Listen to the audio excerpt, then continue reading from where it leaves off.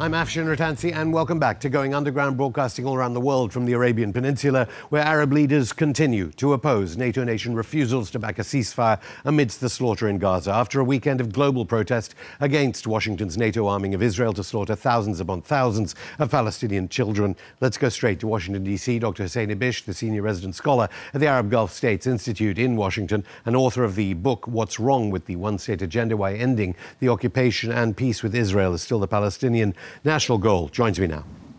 Thanks so much, Dr. Ibish, for coming on. You've studied the region for years. How surprised are you, and can you ever remember a sitting Egyptian president, refusing to even meet with a sitting US president? Sisi, of course, refused, as did the King of Jordan, whilst the Eastern Mediterranean was being filled with Joe Biden's warships.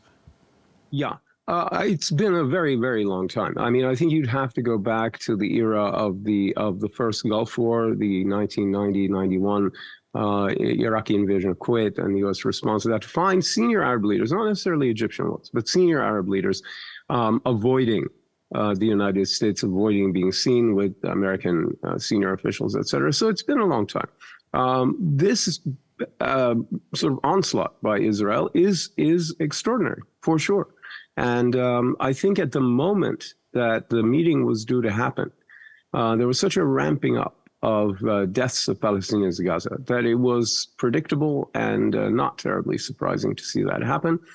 Since then, you've seen Mahmoud Abbas meeting with Anthony Blinken and other Arab leaders meeting with senior American officials. So I think, the rift is temporary, but it was politically necessary at the time for the Arab leaders to do that in the same way that Biden felt a political imperative on several levels as the American president, but also as the leader of the Democratic Party, to sort of bear hug Israel. So everyone is kind of disgusted with each other for doing things that they find politically advantageous. So you think it's perfectly repairable, this? Because the UAE, with China, repeatedly put motions for a ceasefire backed by the UN Secretary General, of course. I mean, what do you think will stop it being repairable? Because obviously the United States has been bombing Syria in the past few days. If that starts to ramp up, do you think that might be a red line for GCC countries? No, I don't think so, because I think the U.S. attacks in Syria and anything the U.S. does in Iraq are going to be very limited. And in response to attacks by pro-Iranian militias on American forces, I think the United States is in an interesting position where the one thing that all four major actors in this equation, in terms of the war spreading from Gaza, that is to say, the U.S., Iran, Israel, and Hezbollah, all agreed sort of from October 8th until now that it would be much better if the war didn't spread, if it were contained to Gaza. And that's probably why it hasn't spread and why it won't. On the other hand, there's a lot of activity by pro-Iranian militia groups, Hezbollah on the Lebanese border, by Kataib Hezbollah in Iraq, by groups in Syria, to peck at the conflict, to do station identification, to make sure that they have some kind of indemnification against charges that they didn't do anything at all to help Hamas or to help the Palestinians. So they can point to things that they've done. And I think the Americans are trying to draw a red line and say, all right, so there's going to be a response, but it's all going to be very measured. And especially if you look at the violence between Israel and Hezbollah around the Lebanese border, both sides have been very careful to stay within what you might call the rules of engagement that have appertained since 2006, 2007, since the last big war that they had. And they're sticking within about a mile of the border in both cases. There haven't been too many people killed on either side. And I think there is an understanding that there will be violence, but that nobody really wants an all-out war, with the exception of Hamas, which was kind of counting on it, but they're not going to get it, apparently. Why do you call them pro-Iranian militias? Because clearly Hamas supported American policy in Syria, and Hezbollah very keen on saying it is not taking orders from, I mean, I suppose one could say Britain is a proxy of the United States or Western European countries. I didn't say proxy, I said pro. You could certainly call Britain a pro-American country. You could call all the Gulf countries pro-American countries, right? So it's not an insult to say that someone is pro-Iranian when they're connected deeply to Iran. I don't think that Hezbollah is taking orders from Iran at all. In fact, my impression is that Nasrallah, the leader of Hezbollah, got put in a very difficult position because, when he sort of consulted with the Iranians, I believe, and there's a lot of evidence to suggest this, that he was told, by Iran, do what you like. It's up to you. We're not going to tell you what to do. And that then sort of denied him the indemnification of being able to say, well, but Iran. So it was all on him, and he's, I think, independently decided it's not a great idea. Hamas is aligned with Iran to some extent, but it's also not. And I don't think there's any doubt that neither Iran and the Supreme National Security Council in Tehran nor Hezbollah had any inkling of the attack that Hamas was planning on October 7th. They'd heard vague things about a potential action against Israel, and they kind of generally said that might be a good idea and they might support it. But, there's no reason to think that that Hamas was acting as a proxy of Iran. It was not. It was acting on its own, which is yet, if you watch American mainstream media, and it's arguably your misfortune to do so there in the U.S., why then the framing? Why?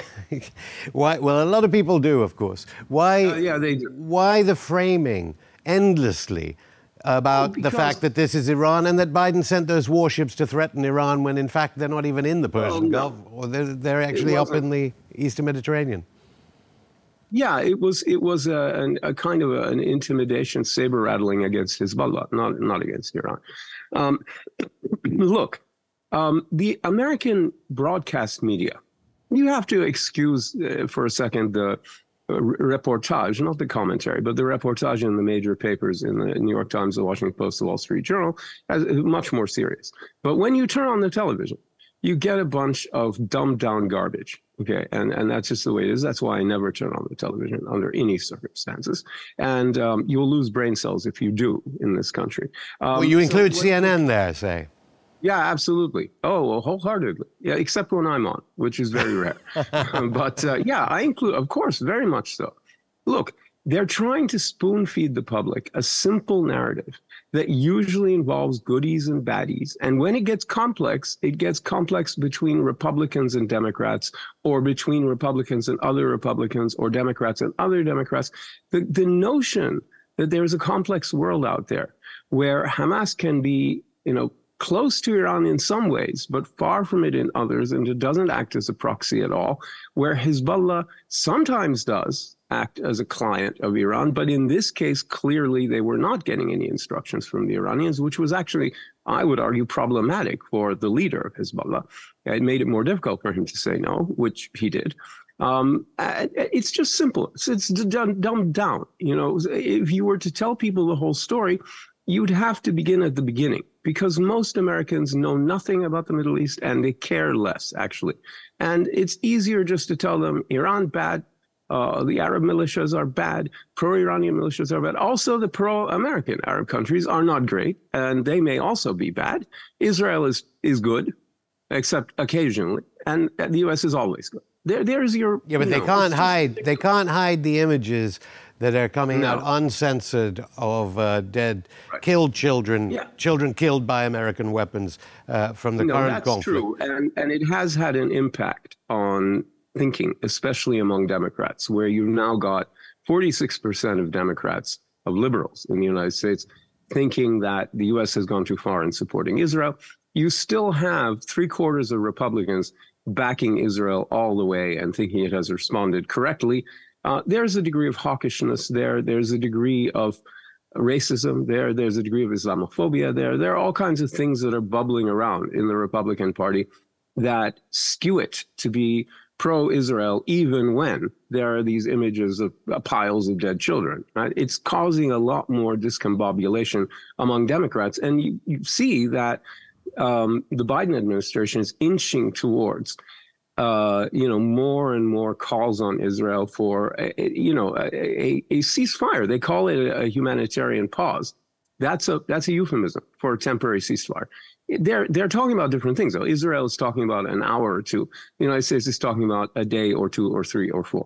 So they're not on the same well, page. clearly they've lost the entire world in this refusal Yes. to calls for a ceasefire. But is that the lasting legacy of October the 7th? I mean, there have been many atrocities, obviously, since 1948. Yeah. Is the lasting legacy of the Hamas-led attack on October the 7th not so much putting Palestine front and center again in the global imagination, but creating and rejuvenating a huge tension between the peoples of Western Europe and the United States against their leaders?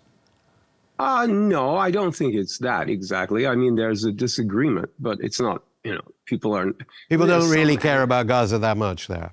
Not that much, no. There are pockets who do. The Arab Americans, the American Muslims, the very progressive left, elements on the right, I would say, honestly, frankly, the anti-Semitic right, who get... And many Jews as well. We saw huge Jewish groups. That's the pro-Palestinian left. That includes a lot of progressive left people in the United States are Jewish, and they are pro-Palestinian and anti-Zionist, and they've been very loud. And yeah, it definitely includes them. So you've got this mix of people, but they're sort of fringe when you put together the whole sort of 350 million Americans. They don't add up to it. They're loud, but they don't add up to a very big number. Most Americans are, they're not happy with what's going on unless they're racist Republicans. But basically, Democrats are not happy, but they're not going to abandon Biden over this in the main. And I mean, I saw polls, Anti-Defamation League poll, 40% of Americans think Israel treats Palestinians like the Nazis treated Jews. I saw 58% in the Times of Israel, 58% of Americans against the excessive counterattack by Israel. These are big poll numbers, aren't they? So these are massive. These are massive disparities between the House of Representatives censuring Rashida Tlaib. Yeah, exactly. So that's right. There is a noticeable gap. This is what I'm talking about, especially on the left of center left, and then all the way to the left. In other words, among Democrats, there is a visible distinction between what the party and national leaders are saying and what half of the Democrats are thinking. And that's very much clear. On the other hand, as I say, I think there are not that many people who are going to go to the polls in 2024 looking at Donald Trump as the alternative and are going to say, well, the hell with Biden. There will be those, especially in pockets of Arab American and American Muslim communities. But I think in the end, it has a limited resonance. You got to understand, foreign policy in the United States is always a secondary issue unless Americans are getting killed. Right. So when the Iraq War is going on, when, after 9/11, when things like that, then it's a big deal. Okay, Dr. Hussein Ibish. In terms of elections. Dr. Hussein Ibish, I'll stop you there. More from the senior resident scholar at the Arab Gulf States Institute in Washington after this break.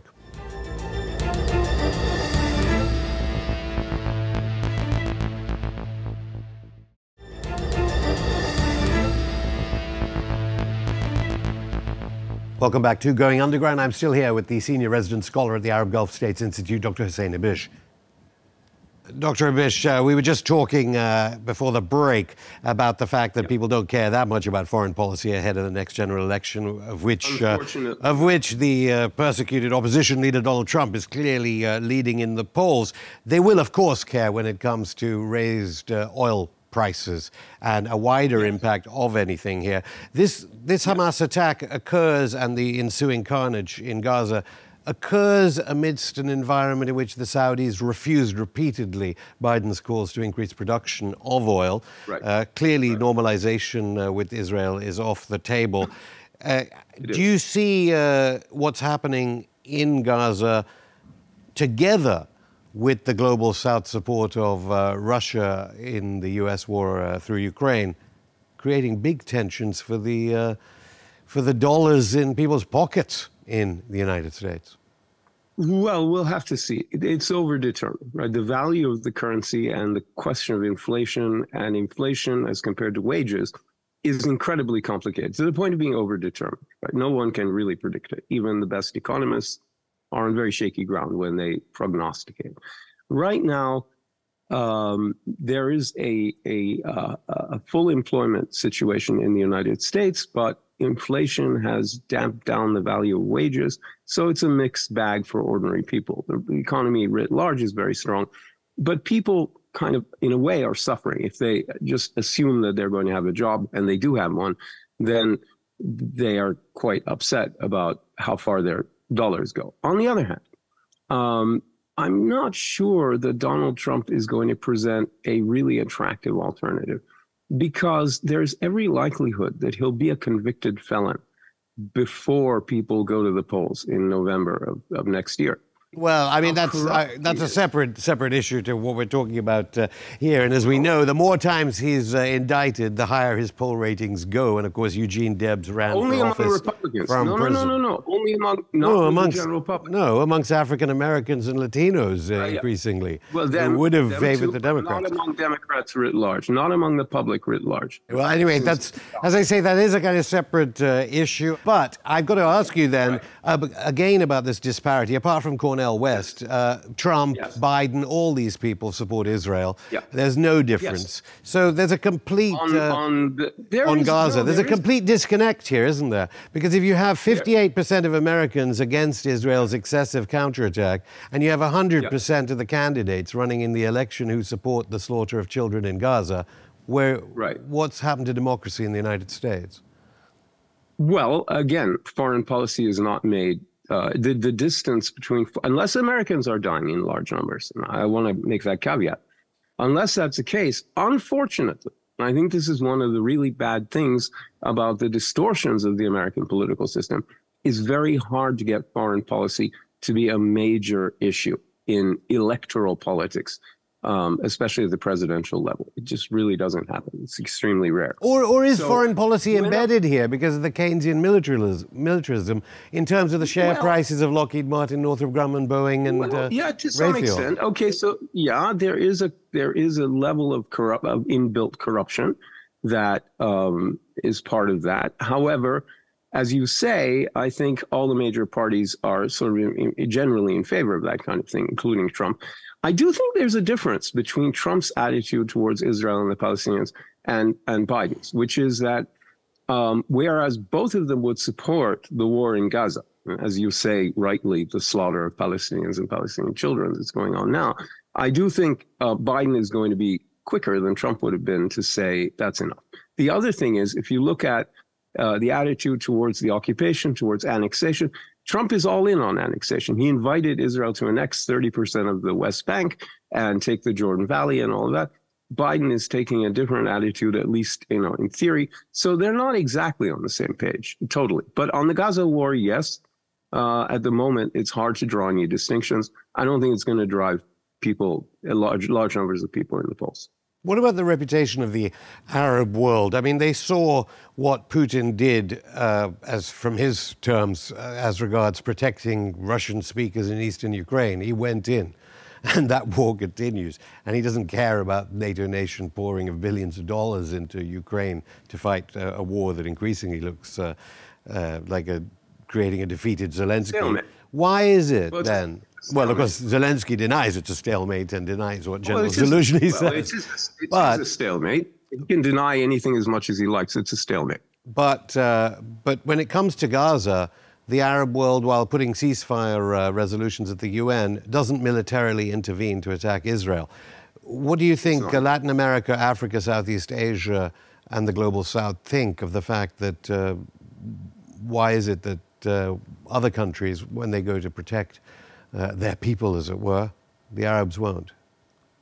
Well, among many other things, Israel has a large arsenal of nuclear weapons, and Ukraine did not. So, there is a certain degree of, I would argue that once Israel became a nuclear power, and especially when Egypt signed a peace treaty with Israel, the idea of a conventional war between Israel and Arab states was essentially taken off the table, which is why these attacks on Israel are pursued by non-state actors that don't have an address, that are not amenable to the kind of counterattacks from Israel that would involve things like nuclear weapons or tank divisions and stuff like that. So you've got Israel then forced to go into Gaza on the ground, which is what Hamas was hoping for, I think, to engage in the kind of close quarter house-to-house combat that favors guerrilla groups and insurgents over regular armies. If you're out in the middle of a field with tanks and airplanes and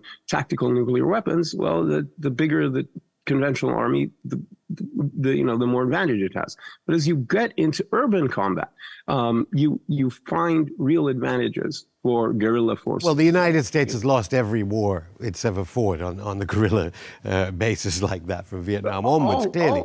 All countries do. It's not just the United States. The Soviet Union lost, Israel has lost, Saudi Arabia has lost in Yemen.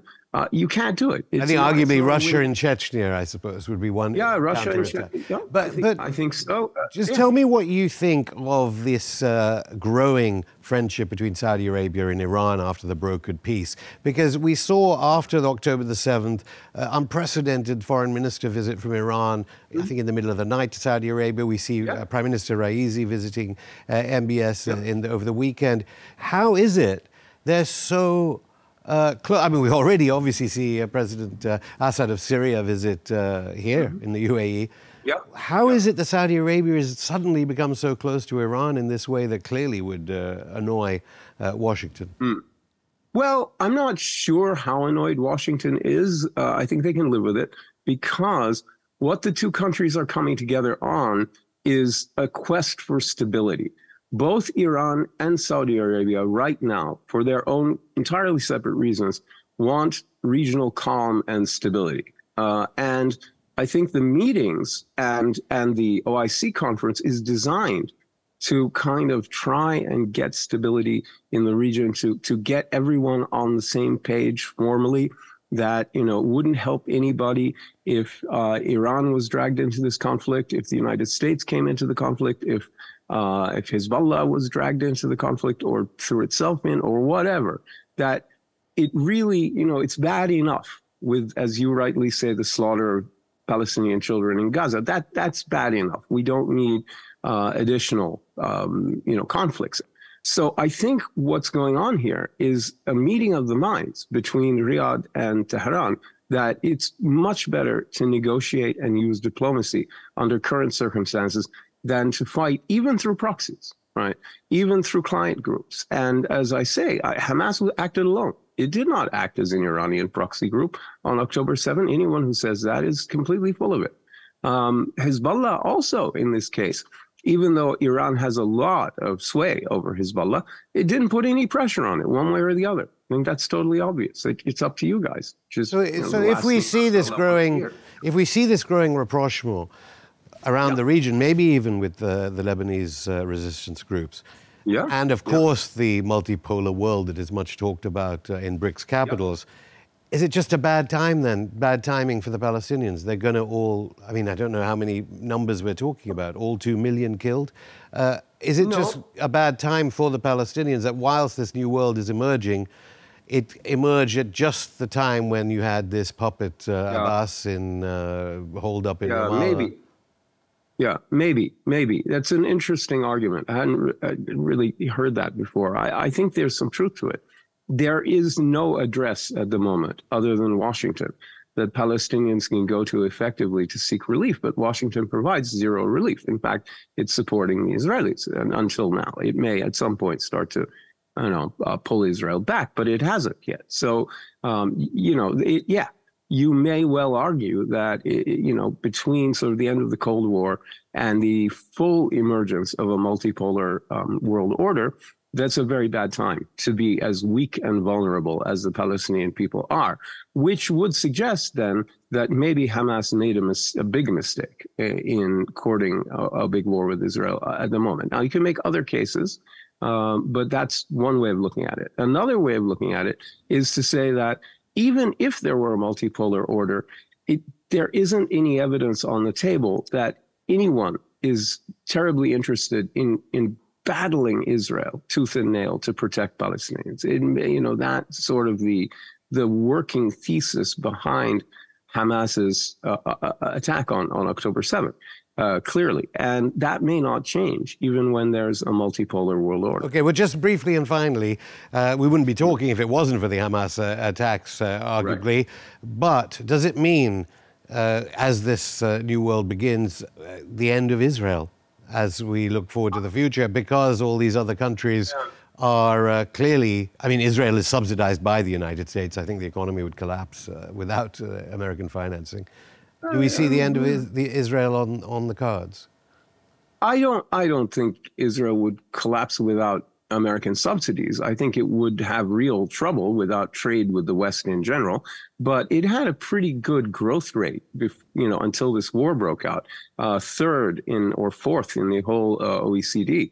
And the economy is pretty strong. They get a lot of military support from the United States and private cash. But I think they could survive without American subsidies. Whether they could survive without American military and diplomatic support, how long they could survive and under what conditions, I think that's an open question. I think the biggest threat to them is their own policies, is their own attitude and actions towards the Palestinians.